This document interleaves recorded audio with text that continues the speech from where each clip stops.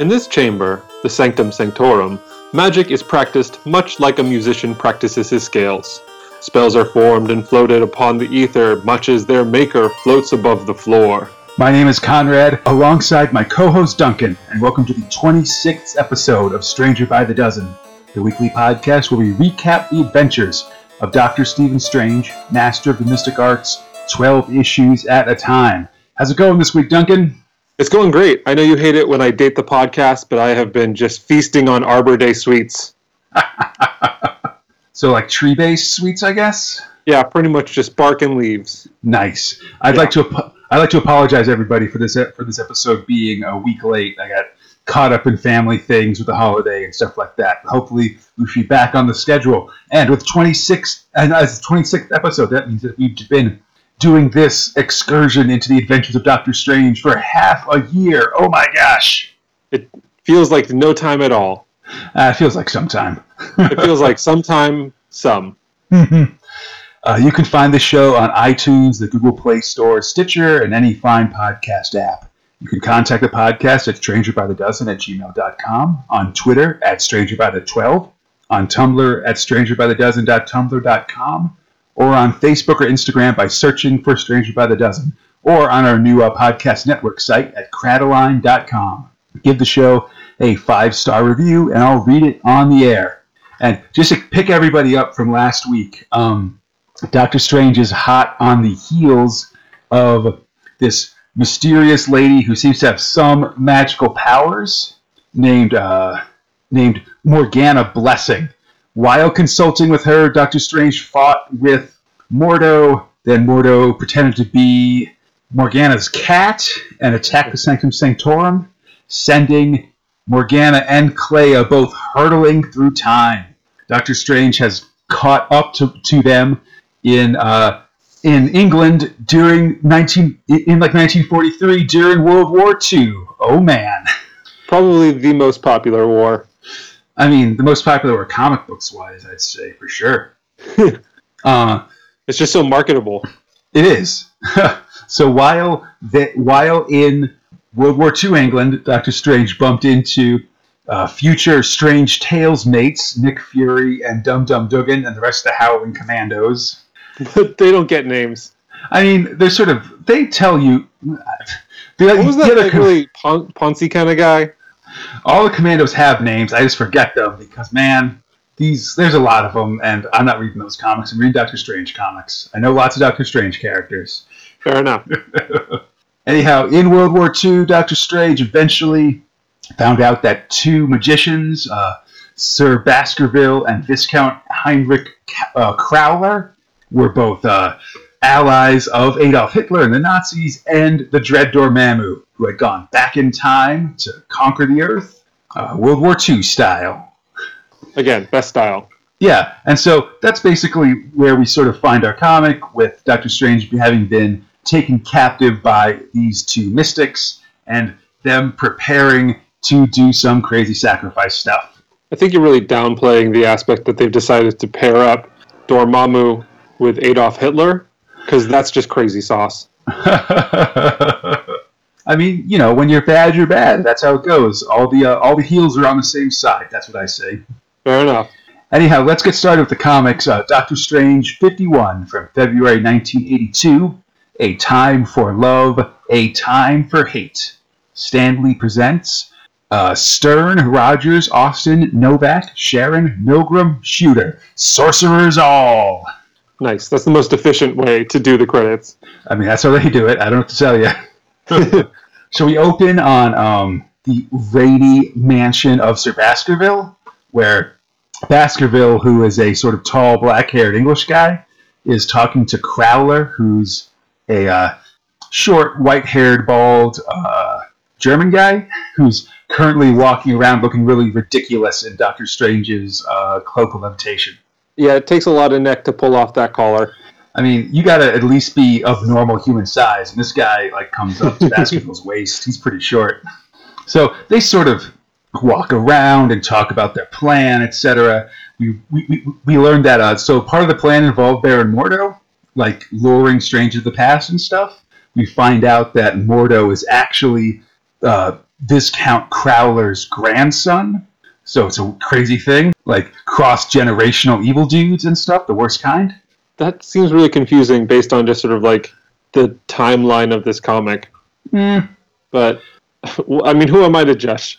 We have just sternly put the timelines and paradoxes into the trash can and done away with them. I mean, okay, so Doctor Strange, like, let's say Doctor Strange starts in 1962 when the comic does, right? All right. That's the start date.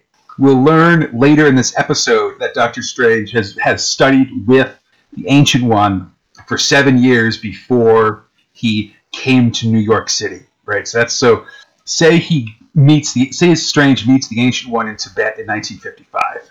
Okay. So say Mordo is the Ancient One's disciple for maybe like 5 years before then or something like that. So Mordo hits the Ancient One in 1950.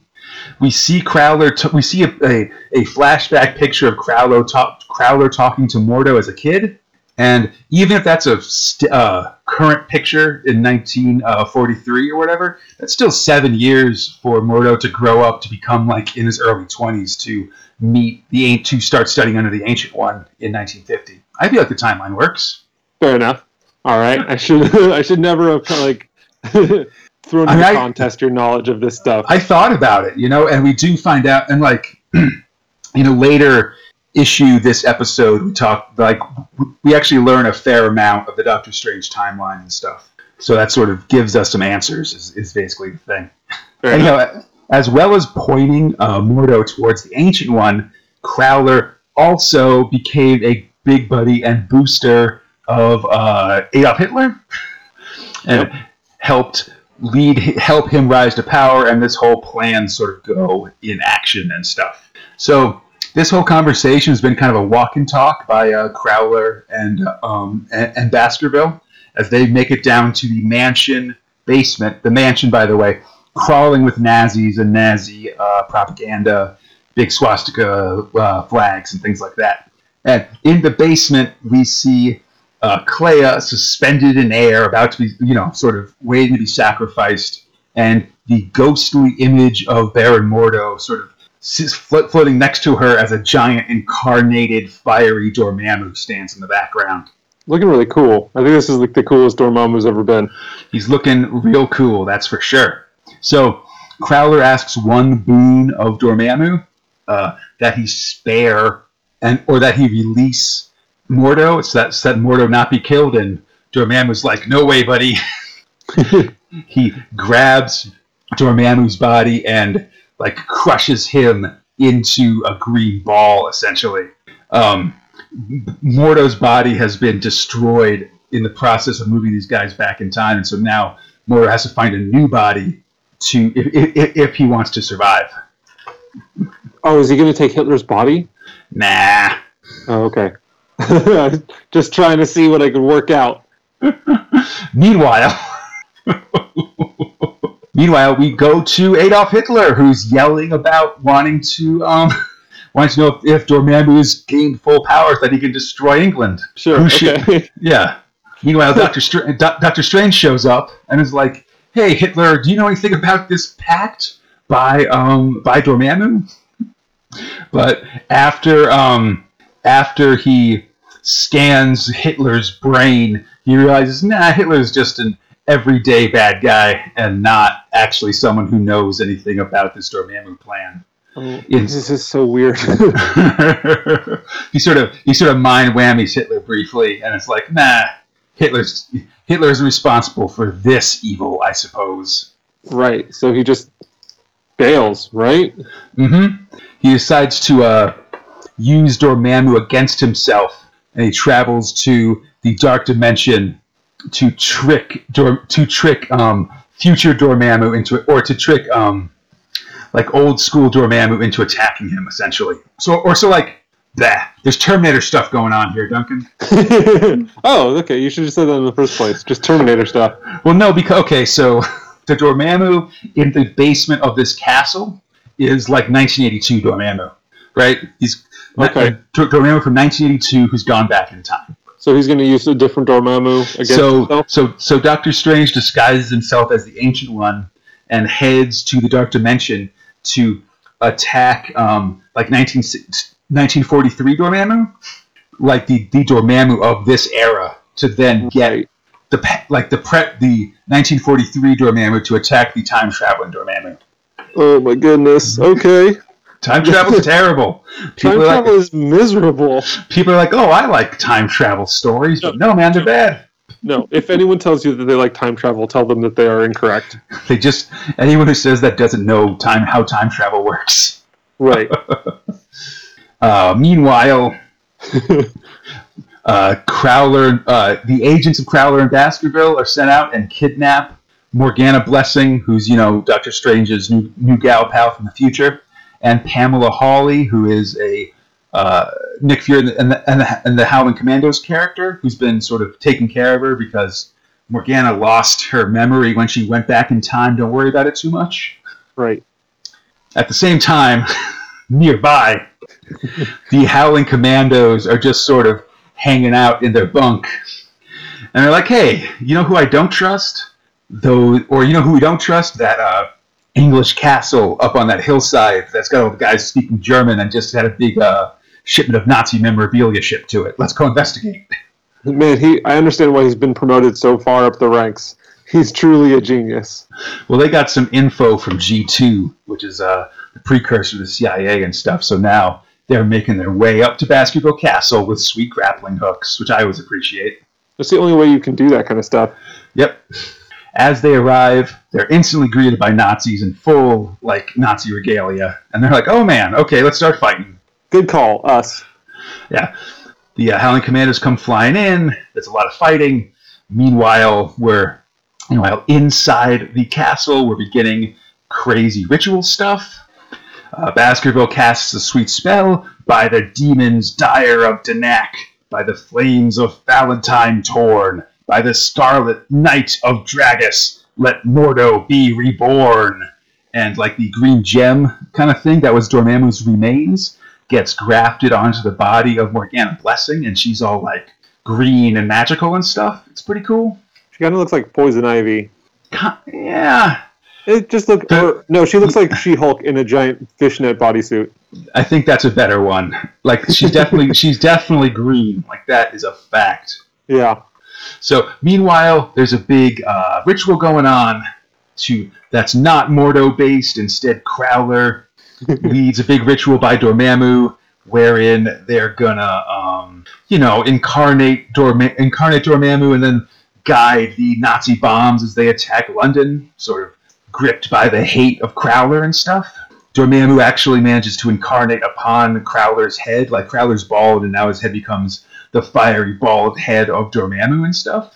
He looks like the Noid. He does. I can agree with that. Oh man, no one's gonna get this. There's weird stuff going on. So the important thing, I guess, is that Crowler's spell is powered by hate, right? Sure. If you're gonna be evil. Yeah, So, and then the power of that hate combined with Mordo's ability and Dormammu incarnated in Crowler are going to use Clea as a portal to summon Dormammu fully into the world and do all the evil stuff and stuff like that. Oh no! It's fairly bad, Yeah. So it's working really hard to make sure that we know it's bad. We're taking over the world's not enough? What happens if we were doing it with Hitler? Hitler makes everything worse. Yeah. So, meanwhile, Doctor Strange, summons the power of past Dormammu through himself to create some kind of crazy love spell to counter the hate. It connects everybody. It connects everybody in the room, and leads to some sort of weird thing where Pamela Hawley, who's Nick Fury's main squeeze, makes out with Doctor Strange, but it's actually her making out with Nick Fury by proxy, I guess. Which is, I wouldn't believe that, but I guess it's up to Nick Fury. This is weird. The line, "What's going on? She's kissing him, but I can taste her lips." That's just a crazy thing to say. No Yeah, one believes there's a lot of stuff going on. Eventually, though, the love of everybody, including Morgana Blessing and stuff, and her newfound love for Doctor Strange, defeats the evil spell of Dormammu, and blows everything up. It's pretty awesome. That is pretty awesome. It looks very chaotic on this page. And they're turning the Noid into a giant entity of, like, starlight. Like pink energy? Pink splotches? Yeah. Something actually that's been happening in a bunch of Doctor Stranges is they're using this kind of pastel pink color to represent magic stuff. And it's kind of weird. Yeah, it's just I think that it's so like drastically different from all the other colors on the pages that it does make it stand out, though. I definitely agree with you on that. But so the feeling of hatred in the area is defeated by love, which is pretty solid. Mordo has seemingly been destroyed again. He'll be back, obviously. Okay. I thought this was it. Dormammu's gone too, and Crowler is seemingly driven insane. With the moment over, Doctor Strange does his usual thing, brainwashes everybody so they forget. Yeah. And we learn that now Clea and Doctor Strange's relationship is like strained because I freaking wonder why. Because when this love spell was cast, she learned that Morgana has a deep unconscious love for Doctor Strange that's greater than her own love for him. And so now it's like, this chick loves my man more than me. Oh, that makes you feel bad. Yeah, that's a bummer. I mean, you can't really feel too bad. Strange hasn't been the best boyfriend. I mean, the fact that this new lady is showing up and is all in love over the fact that sort of fights with the fact that Doctor Strange is kind of a bad boyfriend, which is just sort of the thing how it goes. But that's that thread. After this, Doctor Strange and Clea and Morgana all return to the present because, apparently time travel not a big deal for Doctor Strange anymore, which is pretty cool, I think, actually. So long as they don't time travel, that much. Keep it under wraps. Exactly. Yeah, this is not an everyday power. So we go to the next issue. Doctor Strange 52 from April 1982. Lifetimes. A. Stern, Rogers, Austin, Novak, Sharon, Milgram, Shooter, production. They got to work on hyphening that a little bit less.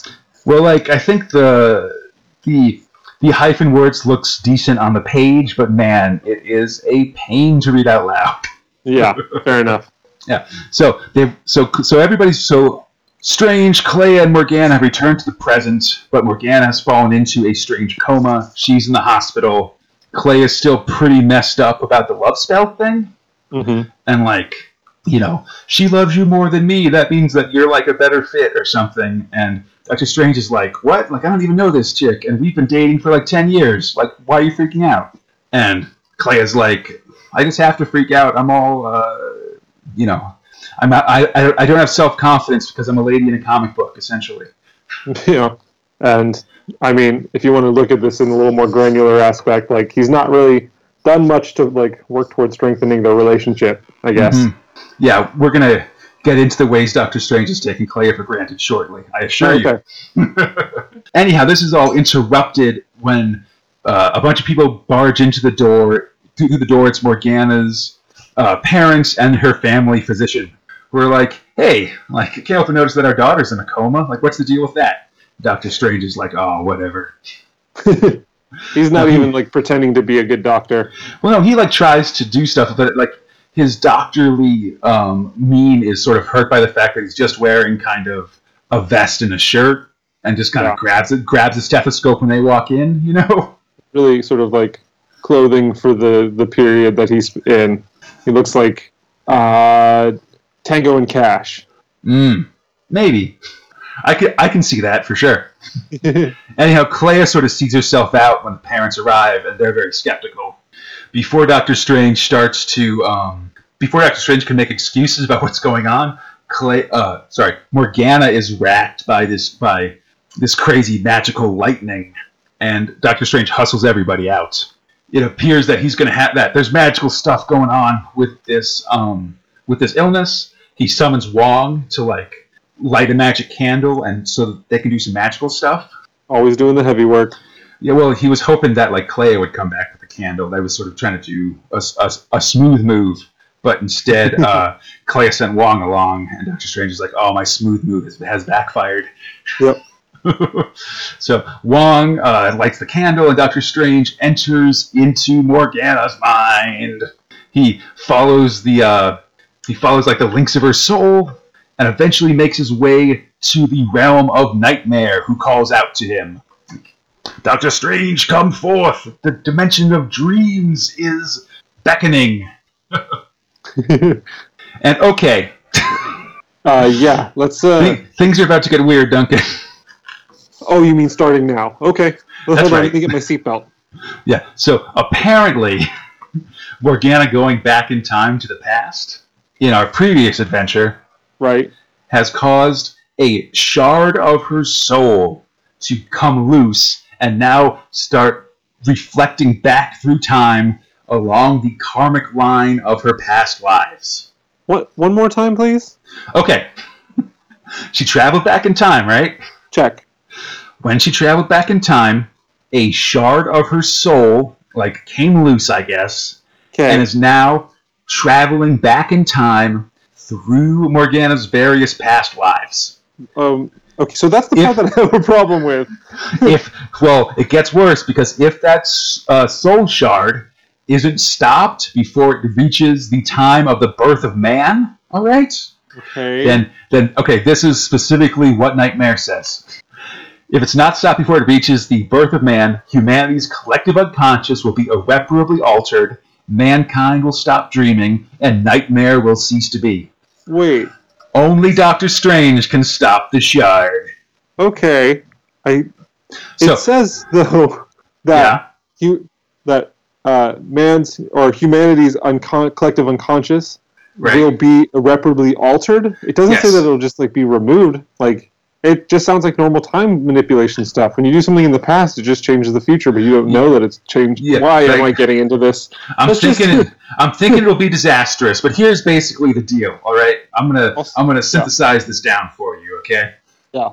The evil Lord of Dreams is hiring Doctor Strange to travel through time through the various past lives of Morgana Blessing. So he's just going to go on a time travel tour. Okay. Find the right person, magic that person up, and then everything's good. If he fails, then it's the end of the world, as per usual. Oh, okay. So standard Strange. Yeah, whatever. We're going to go back in time. Yeah, okay. We're going to go back in time. Okay. It's going to be the third episode in a row that I'm going to get to quote that when I do the social media stuff for this episode. All right.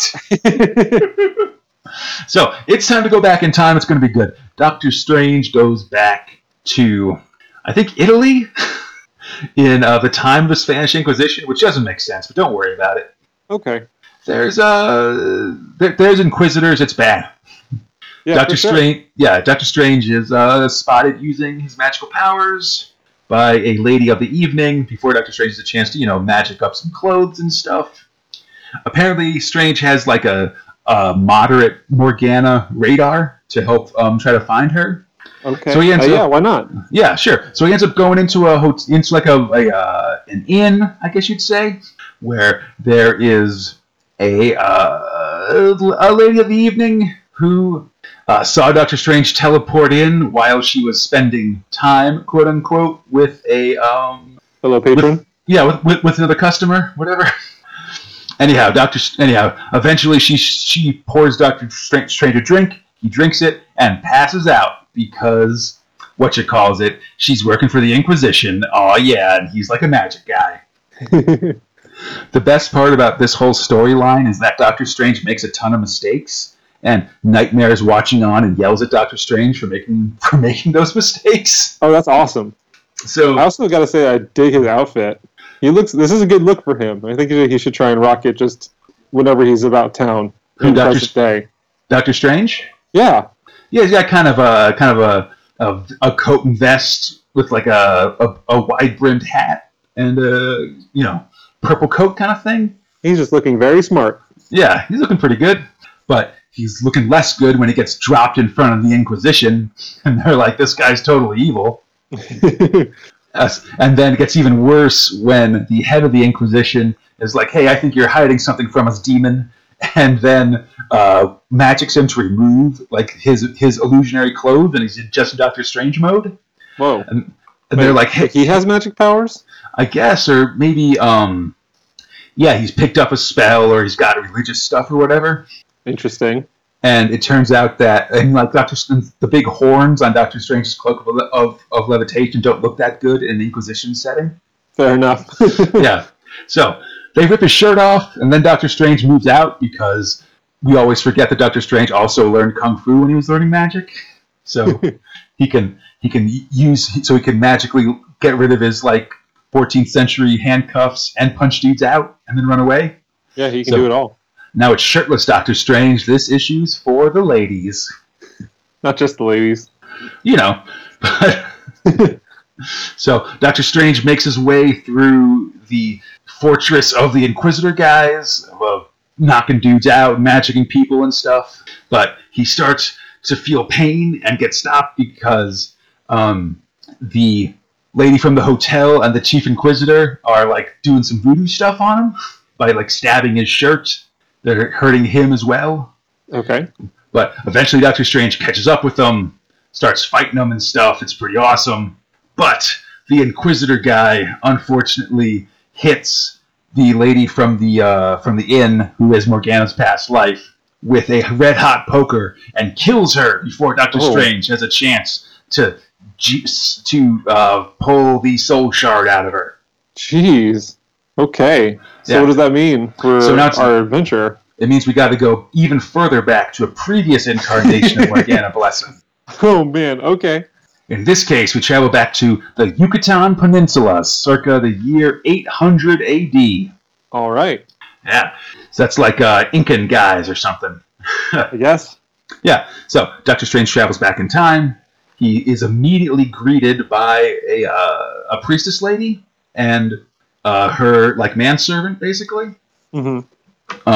Doctor Strange sort of is waiting for the time needs to find time to probe her mind, but she can't do it because this priestess has like powerful psychic defenses or something, not like the ones Morgana herself had in the future. So Doctor Strange bides his time so that when this lady goes to sleep, he can mind whammy her and hopefully catch the soul shard. He tries to, but in the end, with her magical defenses down, he enters her mind, and there's some cool parts where inside the priestess's mind, he's inside the dimension of dreams, and he becomes the lady's worst nightmare, and he becomes this weird Doctor Strange nightmare hybrid that's pretty neat, actually. Yeah, this is pretty cool. Like, I think that this is just what I always love about Strange is when he's going through dreams, when he's doing stuff that doesn't make sense, and he's very like unhinged. And this is like exactly what he's doing. Yeah. So things are getting weird. He chases down the priestess and eventually finds out, and when it's too late, that actually the manservant was the past life of Morgana all along, not Doctor Strange. Womp womp. Oh my gosh. Okay. By the time he figures that out, the soul shard has left Twank's the manservant's body and traveled even further back in time. Right. Okay. We press on. So Doctor Strange goes further back. At the same time, we learn in the present that Morgana will suffer irreparable brain damage if her condition doesn't change soon. So basically, we also got to find the soul shard because that'll wake Morgana up out of her coma. So we got double calls to action here. We got to save humankind's collective unconscious, and particularly this lady that seems to be into Doctor Strange. Yeah. Okay. Yeah. Well, now this, if there wasn't a reason to save her before, there is now. So we go to Doctor Strange 53 from June 1982. Land of the Pharaohs. Roger Stern writer, Marshall Rogers and Terry Austin artists, Jim Novak letterer, Bob Sharon colorist, Alan Milgram editor, Jim Shooter chief, Stan Lee presenter emeritus. something interesting with these comics is that they've started adding Stan Lee like back to the byline, basically, which Right. I can't tell if he's taken a more active role in Marvel or if they've just, because they've changed the openings. Like before, it used to be like Stan Lee presents, and there'd be sort of a stock like introduction to what the comic is. Like it used to be like Stan Lee presents, and then always the same typeface, like, you know, he was a worldly man, a man of science, but then kind of thing, like the opening for Doctor Strange.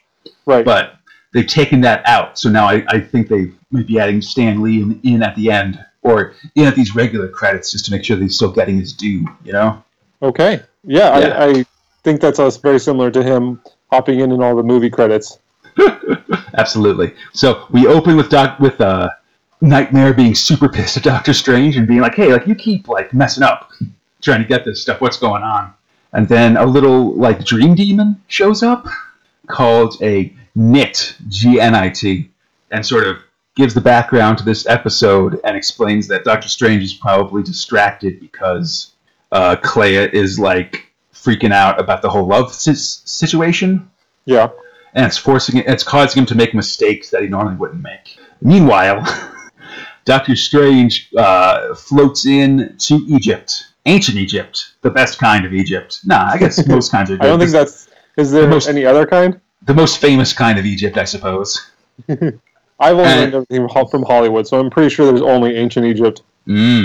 So Doctor Strange is in, so he's at he's in Pharaoh Town. He's looking for the Morgana copy. He enters into the roof of the Sphinx, which isn't usually a whole thing. He enters in and finds that actually this Sphinx is full of techno-babble stuff, futuristic things. He flies through. He gets attacked by various modern traps, like there's some missiles and some lasers and some other stuff, and he ends up getting captured. Because again, distracted. Meanwhile, in the present, Clea talks to Sarah Wolf, Doctor Strange's business manager, and they kind of talk about love generally or something like that.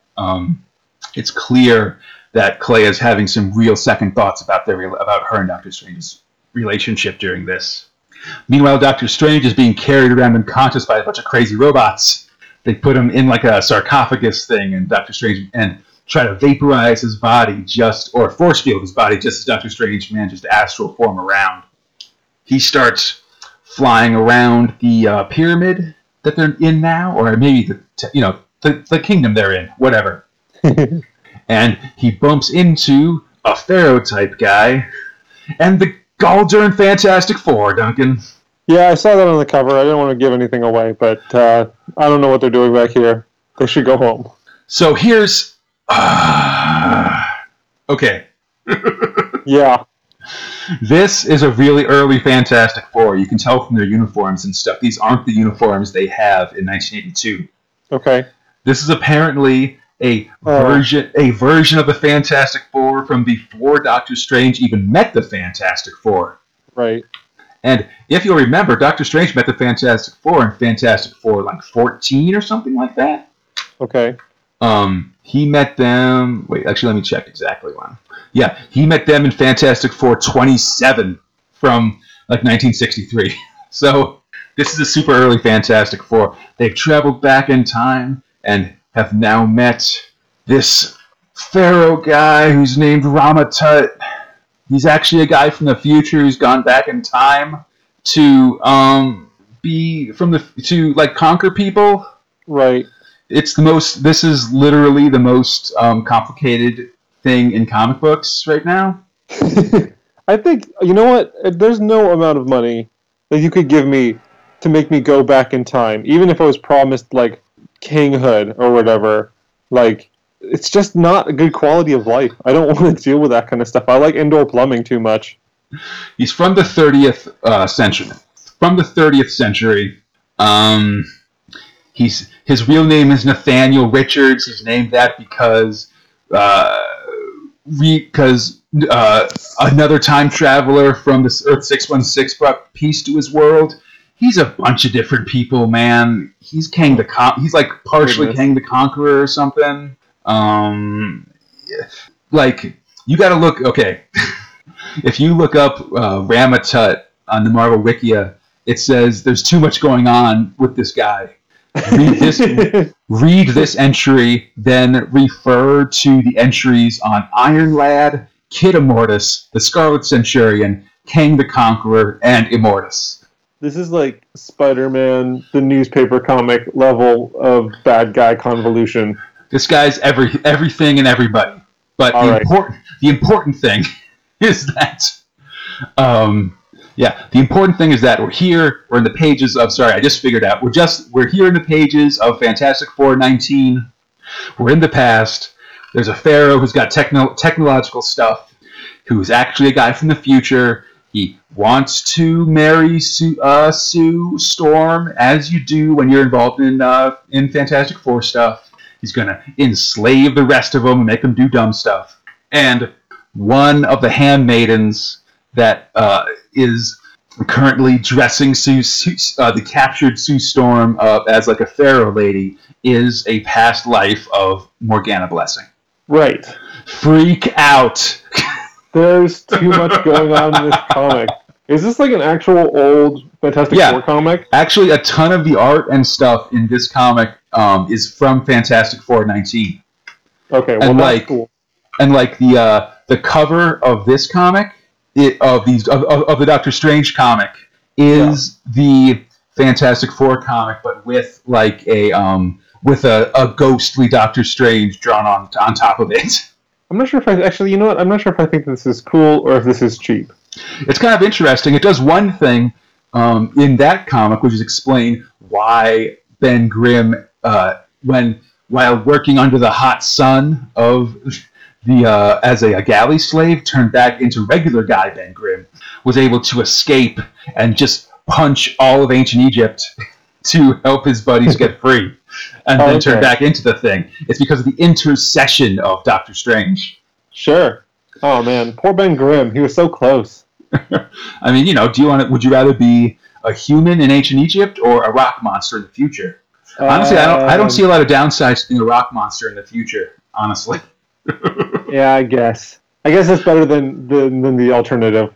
Yeah, but so the handmaiden lady, during the distraction of the Fantastic Four wrecking shop all over ancient Egypt, frees Doctor Strange from the sarcophagus thing.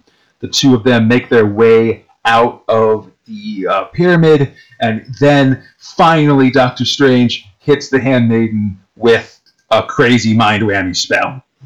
Yeah. We see all the faces of the past lives of Morgana Blessing down and on through eternity, until finally Doctor Strange fixes her soul with the magic. Okay. This because a combination of sort of him helping her and being a cool god dude and just being dashing Doctor Strange, this handmaiden lady is now in love with Doctor Strange, and is like, won't stay here and we'll be crazy lovers and stuff. And he's like, no, I got to go back to mine time. Like, he's like, I'm too young for you. I've not even been born yet. Right. I'm thousands of years younger than you. And in a strange mishap of or in an odd mishap, I guess, of Doctor Strange, this is the one person he doesn't brainwash as he leaves. Yeah. So instead, he just leaves an ancient Egyptian lady in love with him as he returns to the present. That's kind of gross. Yeah, and it seems as though this love by the ancient Egyptian lady has echoed through the centuries. Oh, good. I'm glad that he didn't get out of that without messing something up. And thus why Morgana loves Doctor Strange so much, even though they've just met, and so forth. Oh, okay. But anyhow, the mission's complete. The reality will not be destroyed, and Morgana wakes up and jumps out of her hospital bed to hug Doctor Strange in front of her folks, which is uncomfortable. Yeah. With that, nightmare rages that now he's beholden to Doctor Strange. And here's the big part, Duncan. Mm-hmm. Doctor Strange comes home and is like, hey, like, Morgana's good. Let's, go get Chinese food or something, Clea. But what's with your suitcase there in the foyer? And Clea is like, hey, do you remember a couple episodes, or last episode, where those guys from the Dark Dimension offered to make me the leader of a resistance movement against Umar in the Dark Dimension to overthrow those evil guys on the throne and recover the Dark Dimension for the people? And I said, no.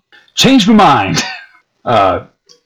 Clea basically says, I'm going back to the Dark Dimension to lead the resistance movement. You should go with that Morgana lady. She seems to really like you. Peace out. I'm gone. Or, I'll never forget you, my love. And she fades away into a mist. As she does, Doctor Strange is distraught. He shouts, no, Clea, no, don't leave me. Sort of stands weeping against the banisters of the stairs. Wong goes to him and tries to comfort him, but instead Strange just looks at him and walks up the stairs of the Sanctum Sanctorum, his head bowed. The final message of the issue: a broken heart that reads, "The end." Stephen Strange got dumped, y'all. Yep, that's what happens. Can't take your loved ones for granted. Everyone, go into the next room, into your pantry, and call someone that you love. Or something. Just be a better boyfriend. That's the key, or girlfriend, if that's how you go. Don't be like Doctor Strange and take things for granted. Hey Duncan, you ready to eat some ice cream with Doctor Strange? Yeah. This is the most Ben and Jerry sponsored Doctor Strange ever. It's really true. Okay, so we go to Doctor Strange 54 from August 1982. Also, shout out to my brother who was born in between these two issues. This issue's...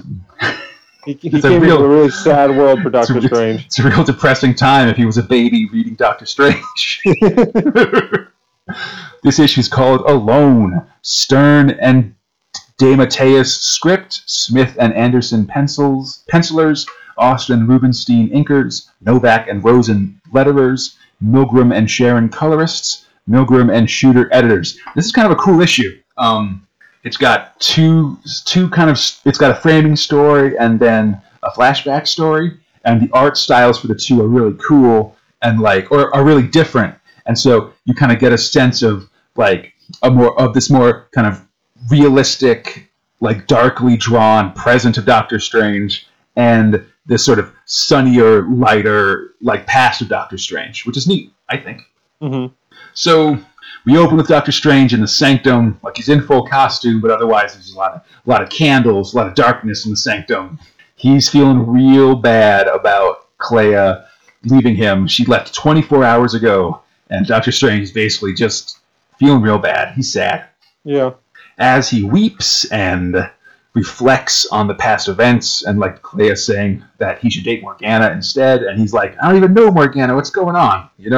He thinks back to happier days when he and Clea were walking in Central Park and just sort of having fun stuff, messing around with kids with a kid loses a balloon and Doctor Strange uses magic to bring the balloon back to them, which is pretty nice. Yeah. But then a no-good beatnik runs up and says, hey, you're Doctor Strange. You gotta help me. He's stealing my ego. How does he... I didn't know Doctor Strange was that famous. He, mind wipes everyone he knows. That's true. But I think he has some reputation as someone who dabbles in the dark arts and stuff. Fair enough. A dude like this who believes in conspiracy theories might, believe in Doctor Strange. Exactly. Oh, also, Duncan, something to notice. In the present, Doctor Strange has a handlebar mustache. In the past, he's back to his pencil mustache. Just put a pin in that, all right? Gotcha. So this no-good hippie kind of guy wakes up in a side room in Doctor Strange's Sanctum Sanctorum. Doctor Strange tries to question him about what's going on, but then he gets attacked by demons, the guy does. Mm-hmm. Doctor Strange sort of banishes them with minimal effort, as well as getting rid of a metal... And when a metal plate is then summoned onto the kid's head, Doctor Strange just straight up reaches into his brain and gets the exposition. He learns that this dude's name is Tim Alpert. He turned to mysticism in hopes of finding some meaning in his life. He fell in with this guru dude who eventually learned started following him and fell in with this group into this cult by this guy named P.D. Wallace, who is beginning to who begins sapping the individualities of his various followers and stuff. This guy fled and decided to find Doctor Strange to help him figure out what's going on. All right? Right.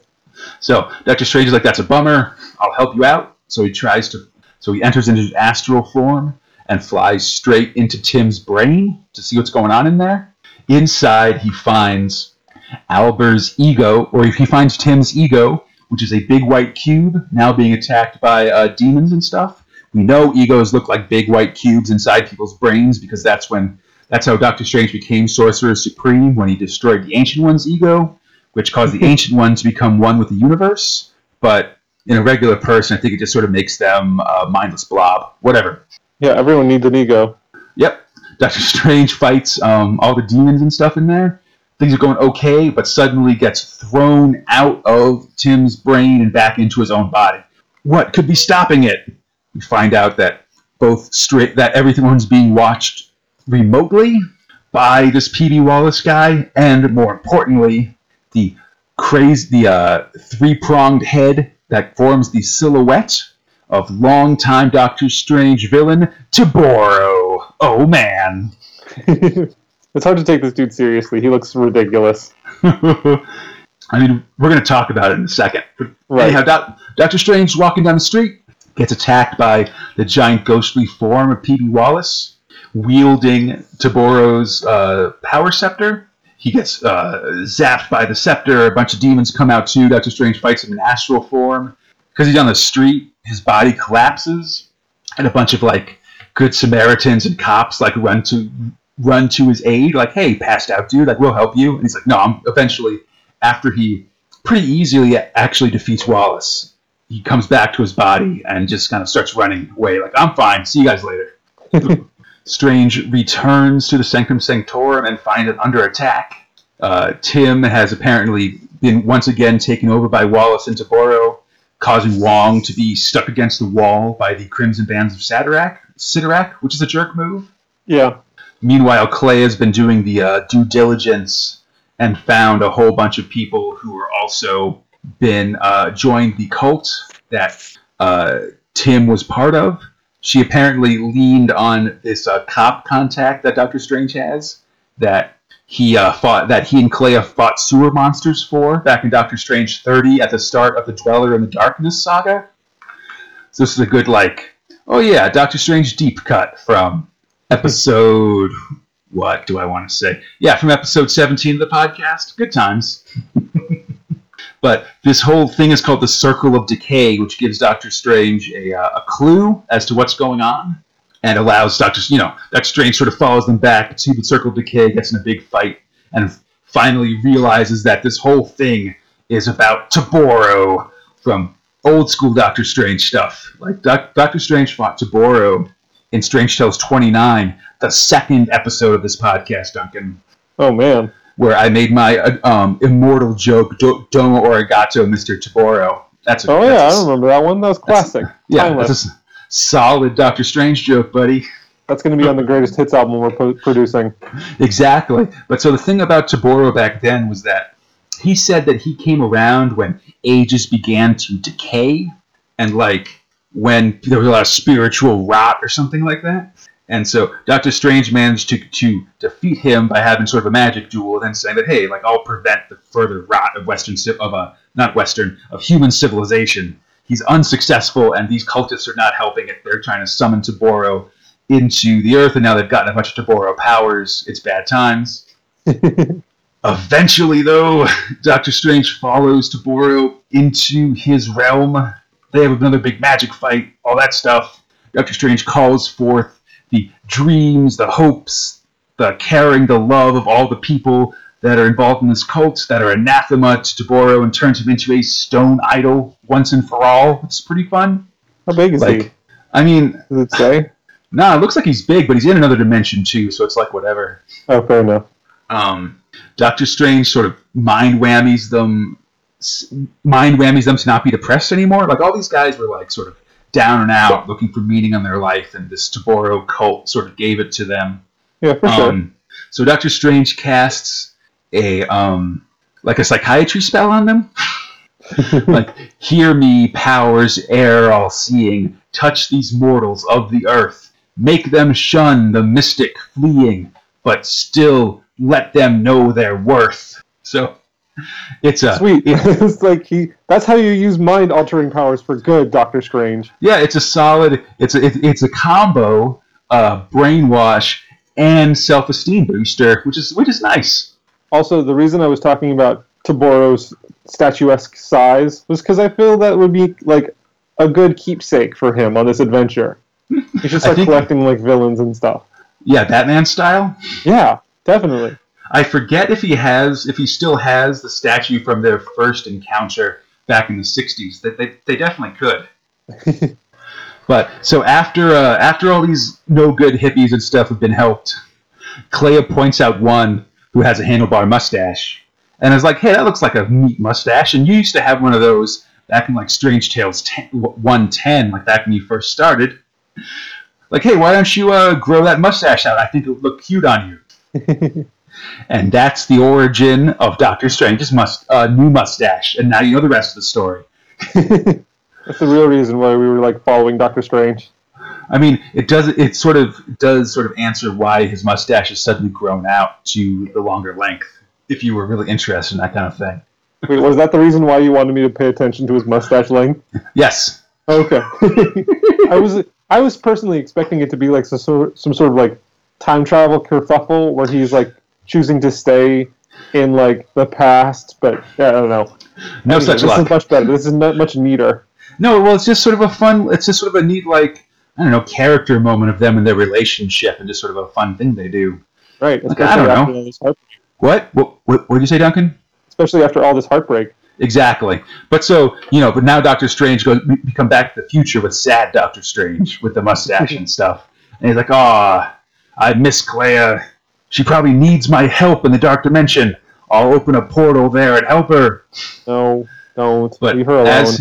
As he does, the portal the portal disperses as he tries to jump through it, because he's so wrecked by this lost relationship. Eventually he just realizes that he's going to have to work on this thing on his own. Clea's gone. He might never see her again. By the shades of the Seraphim, has there ever been a mystic more wretched than I? In all the world, in all the stars, I feel so alone. It's crazy. We're getting a lot of Doctor Strange sadness this episode, which is kind of a bummer. Yeah, I feel bad for him, but I also feel like, I don't know, it takes 2 to tango in this sort of situation, so I don't know how sympathetic I can be. I think it's just neat to see sort of him be characterized as a person, you know? So often Doctor Strange can be really emotionless and aloof and stuff. Yeah, oftentimes he's just sort of used as like a weapon to fix a problem at the end of a story. Like that time that him and Silver Surfer like reversed like the magnet or the polarization of the Earth in order to like turn off someone's evil superpowers and mind control. Yeah, that was good. Yeah, I mean that was good, but like I think that this is almost a little bit more rewarding to see him having like a human like reaction to something that's not like just him having to pay rent or whatever. Yeah. Well, I think that's an interesting point. Doctor Strange sort of showing up at the end to solve the problem that's actually happening. We aren't going to cover it on the podcast because his role in it is very small. But for sure. As all this stuff is happening, Galactus is invading the Earth, sort of for his, every 5 years or so attack on Earth. It's like a moderately big event. It's a big Fantastic Four event, especially. And for sure. So during this time of the period of this podcast, Doctor Strange sort of shows up in Fantastic Four, basically to trip Galactus, which allows other characters to take him out, essentially. Oh, okay. I'd talk about it on the podcast, but so it's for Fantastic Four number 243. But Doctor Strange is literally on one page of that comic. Yeah, and honestly, the less Fantastic Four we have to talk about, the better. We've already done one. We already covered one Fantastic Four story. Yeah. What more do you people want from us? But also, just generally, it's sort of like, it's not a big Doctor Strange story. It's not really worth covering. Right. For the purpose of this podcast, at least. Instead, let's go to Doctor Strange 55 from October 1982. To Have Loved and Lost. Roger Stern scripter, Michael Golden and Terry Austin artists, Jim Novak letterer, Glennis Wine colorist, Alan Milgram editor, Jim Shooter Vizier. Whoa, okay. Jim Shooter has all these different weird names for himself because he's the editor-in-chief and just sort of like, doesn't take it too seriously, Yeah, clearly. So Doctor Strange, he's at the Sanctum Sanctorum. He hasn't, eaten in a week. He's real down. Wong and Sarah Wolf are really worried about him and just sort of that he's lamenting himself and is all depressed. He hasn't, he's all got a 5 o'clock shadow and stuff. We see him suddenly hallucinating, and we see Clea appear once again, kind of giving the same spiel as go hang out with Morgana. Like, if you really loved me, you would have come after me by now, but you can't because you aren't focused and stuff. But that turns out to be an illusion. Like, the problem's that he's really sad and a sorcerer, so he's sort of freaking himself out a little bit. Right. And then suddenly another wizard appears, just sort of teleporting in the corner of the sanctum.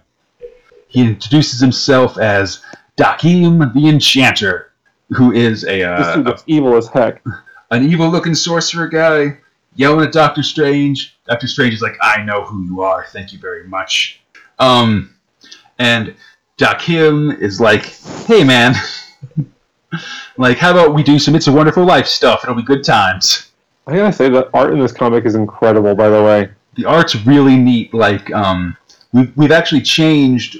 The last couple ones have been with Marshall Rogers and Terry Austin. We've just sort of changed between last issue and this issue to Michael Golden, who's got a really realistic style that's really neat and these sort of mystical dealings. And yeah. He draws a really good depressed Doctor Strange, actually, I'd say. Yeah, I was going to say, he's nailing it. Doctor Strange looks so sad. But so Dakim grabs Doctor Strange's, pulls his soul out of his body and flies him down to the Temple of the Ancient One, where the Ancient One is still alive, and still, as his disciple Hasmordo, "You're Doctor Strange. You died in an automobile crash. Now I'm Ancient One, Sorcerer Supreme, still being served by the evil Baron Mordo. It's like you hadn't lived, blah, blah, blah." And that starts to freak Doctor Strange out. But then suddenly, it's even more freaked out. He's like, "This is madness." And then suddenly, he's standing in a padded room in a straitjacket. Oh, man. Okay. We're going full that one episode of Buffy the Vampire Slayer here. As it turns out that this Dakim guy is Doctor Strange's psychiatrist, and the two orderlies are guys who look like Wong and Sarah Wolf. And apparently, this guy, who thinks he's Doctor Stephen Strange, is actually like a crazy dude that's been reading Doctor Strange novels or comic books, and has now gone crazy, thinking that he's a fictional character. Oh no. This is like the old switcheroo. Yep. Strange. So Stephen, quote unquote, runs out into the street, tries to fly away, but can't because, it's not a cloak of levitation. He's just some dude. He looks up at a nearby movie theater and sees that it's showing Doctor Strange 2 Beyond Ragador in the theater. Which, hey, oh man, if that's the actual title, Doctor Strange 2, that'd be so funny. That would be amazing. No one would really understand it, but that would be an in-joke for just people who have listened to episode 26 of Stranger by the Dozen. Yep. But so, all the people start chasing after him. They think that he's the actor who plays Doctor Strange and stuff. Strange escapes into his psychiatrist's car, and they drive downtown to Greenwich Village, where the Sanctum Sanctorum is, and they sort of see it from the outside. They walk upstairs and into where the sanctum would be, and instead they find an artist and a writer who, I'll tell you right now, Duncan, look like young versions of Steve Ditko and Stan Lee, and whose names are Ted Tavosky and Les Stain, which are also anagrams of Steve Ditko and Stan Lee. Yep. And they basically say, yeah, man, we write Doctor Strange. We made up the character. I appreciate you being a fan, but, it's all fake. You're just crazy, buddy. Oh man, okay. I'm starting to believe it. Maybe he is crazy. Yeah, but then he bumps into them, and the fake Stan Lee and Steve Ditko fall over and just become wooden props. The whole thing becomes wooden props. The Doctor turns back into Dakim. The Sanctum Sanctorum turns into just like a set, like a TV set. Right. Suddenly, the Defenders show up, and Dakim like pops the air vent on the leg of Valkyrie, and she deflates like a giant balloon in a very kind of creepy way. Yeah, that's terrifying. Looks like he just killed her. Yeah, things are getting just more and more off the rails as Doctor Strange's like sanity is questioned. Like, are you real? Is any of this real? Is this just an illusion? What could be real? Finally, Dakim confronts Doctor Strange. Like, take this silver dagger, and you can join us all in unreality and never know loneliness again. One thrust, and you'll regain a world. But, luckily, Doctor Strange refuses to believe this. I reject death. I reject madness. I reject despair. Yeah. Yeah. It's good. And it turns out that, in fact, this whole time, this wizard guy, Dakim, is actually the evil fear being Despair. That's, oh man. We'll remember Despair as being spelled D''Spayre, which is not how you spell despair. Oh shoot, I've got to update some documents. And he and Doctor Strange have a big wizard fight, essentially. Despair is trying to show Doctor Strange true fear, and Doctor Strange is like, no, I reject that. Like, I will power over him. Yeah, this is really twisted and cool, though. Yeah, by the end, like they have a huge fight. The Nagari, those demon guys from the other world that Wong's ancestors are from, show up too. There's just a whole bunch of fighting. Despair tries to freak Doctor Strange out by saying like, "Oh no, you've trapped Clea in this in the Crimson Bands of Sidorak with me." But Strange is like, "No, man, I see through you. Get out of here." Yeah, close tight, ye bands of Sidorak, and hear me, hosts so clannish, that by the will of Doctor Strange may this despair now vanish. And with that, despair is defeated. Doctor Strange reflects on the dagger, on the silver dagger, which I believe was from Silver Dagger, as I recall. He sort of realizes that in his sadness, he's come so close to surrendering his life, but he reassures himself that in the end, how wondrous is the will of man to fall into the depths of despair, but still find the strength to refuse death. And as sort of the sun starts to shine in New York City, Doctor Strange says, maybe things aren't so bad after all. And hey Wong, could you make me a sandwich or something? Which is nice. So he sort of managed to come through conquer his depression a little bit and maybe get back to Sorcerer Supreme for some amounts, which is cool. I don't know, it's a cool way for a guy to get over his girlfriend leaving him to have a big wizard fight and stuff. I've seen worse ways, I guess. Yeah, no, definitely. I think that man, the art really helped so much in just expressing the emotion of this comic. Yeah, I'll try to put some extra stuff up for this issue because it is actually a really awesome. It is a really well done issue with a lot of stuff with darkness and characters fighting each other and trippy things coming from all directions and stuff. It's pretty neat. Yeah, and then just sort of the way that even at the very end, he could have let Clea be his downfall by realizing that Despair had her inside the what was it, the Bands of Sidorak? Yeah. So if he fell for that, which he easily could have in his moment of weakness, yeah, that would have been the end for him. But he had to see through that, obviously, and grow in order to overcome this villain. I think that worked well. Yeah, it's a cool way to show that he's not just not sad about Clea, but maybe even has kind of gotten over her a little bit in the span of the last few months. Right. Well, I think that there's he's definitely moving on, and he also just realized that he can't let his depression be the reason for his own destruction. Yeah, I'd agree with that. It's cool. Let's do one more before the break, Duncan. Yeah, let's knock it out with... Well, all right. I'll let you reveal the surprise. We're going to do Rom, 41 from April 1983. The Dweller on the Threshold.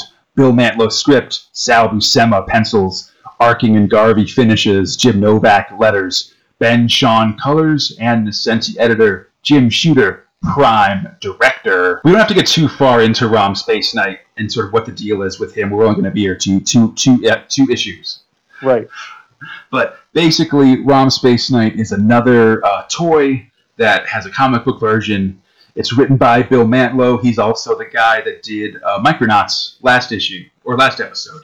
I gotta say, like, Rom looks like as far as the character goes, he looks very simplistic. He's just kind of like a silver robot with some spots for red stickers and stuff. And I think that this is, I don't know, you said the toy came first? Oh, yeah, he looks way more like his toy than the Micronauts look like their toy, actually. Yeah, if you ask me. That was pretty upsetting. I was doing some research afterwards, and the Micronaut toys are the pits. Yeah, but I think if you look at the Rom toy, you'll be at least reassured that it's basically the same. Yeah. They didn't really try and do something overly complex with the cartoon art, or comic book art. Yeah, so the basic thing is Rom is a space knight, travels through space, fights bad guys called dire wraiths. That's basically all you need to know, I think. For sure. As Rom fights Space Knight, or fights dire wraiths high above us in space, Doctor Strange is meditating about roughly the same thing, and sort of feels Rom's struggle and stuff. So to help him, Doctor Strange flies up into space and is like, "Hey man, Rom, you're having a big confrontation with the dire wraiths. Yeah, let me fly up and help you." Fair enough. Yeah, cool. It's pretty cool. That's good superheroing, I think. Yeah. But as of him. Yeah, exactly. But as he does, he's stopped by the awesome golden Ken doll body of the Living Tribunal. Man, you'll remember the Living Tribunal from 1,000 years ago. When Doctor Strange fought Zom, I think. And there was an imbalance, and Doctor Strange had to fix it. And this is all this is all in episode 5 of the podcast. We're really going back to the well in these issues this week. They're running out of bad guys to use. I mean, it's always good to bring back new bad guys, I think. No, for sure. Yeah, so the Living Tribunal shows up. He's gold. He says, "Hey, I watch the balance between good and evil and stuff. Preserve the balance of white and black magic among the multiverse. You're sworn to uphold that balance, but you failed. Why? Because black magic is on the wane on Earth because you're so badass. Defeated all of the black magic stuff, so white magic is too powerful on Earth. To deal with this imbalance and to restore equity to reality, the Living Tribunal summons the In-Betweener back to fight Doctor Strange. The In-Betweener will remember as being this guy. He is half black and half white and just sort of checkerboarded around and stuff. Wears a nice kind of short robe. Yeah, very short. Mm-hmm. And maintains the balance between a perfect balance. Last time he was going to destroy the Earth to maintain the balance between life and death. Now he's back to restore that same balance with magic and stuff. At the same time, Rom is fighting this mysterious Void Wraith bad guy kind of thing. Just the standard Rom bad guy stuff, I'd say. Or Dire Wraith, I should say. Not Void Wraith. But he fights it. Yeah, it's get it right. Sorry, buddy. I'm trying to help out I don't want to I don't know if the Venn diagram is between people who listen to this show and enjoy Rom, and to the extent that they exist, I say welcome, and this is a safe space for you. Yeah, we'll try and figure out what wraith is what. But so this dire wraith turns into a angelic kid who tries to, trick Rom into helping her out because she'll turn human again. Rom wants to be human because right now he's a cyborg Space Knight guy. Yeah, for sure. Yeah, that's a noble cause. Totally. People always want to turn into a robot, or robots always want to turn into people. It's like how musicians always want to be actors, and actors always want to be musicians. But when an actor becomes a musician, it always works out. So there is a difference there. I mean, it works out as well as when musicians act, I guess. Anyhow, back on Earth, there's a bunch of Rom stuff that we don't really care about. His girlfriend goes evil or gets merged with an evil robot, and these other evil guys. I don't know. The important thing is that Doctor Strange is fighting the In-Betweener. That's what I have to say. Yeah, pretty much. He's taking care of all the important stuff. And as he's sort of fighting the In-Betweener to a standstill, Rom is sort of 10 feet away, being tempted by this ghost kid in a golden doorway, saying like, hey, come through the doorway and be evil, or sorry, be human again, it'll be good. Rom goes through the doorway as the In-Betweener and Strange continue their magic fight.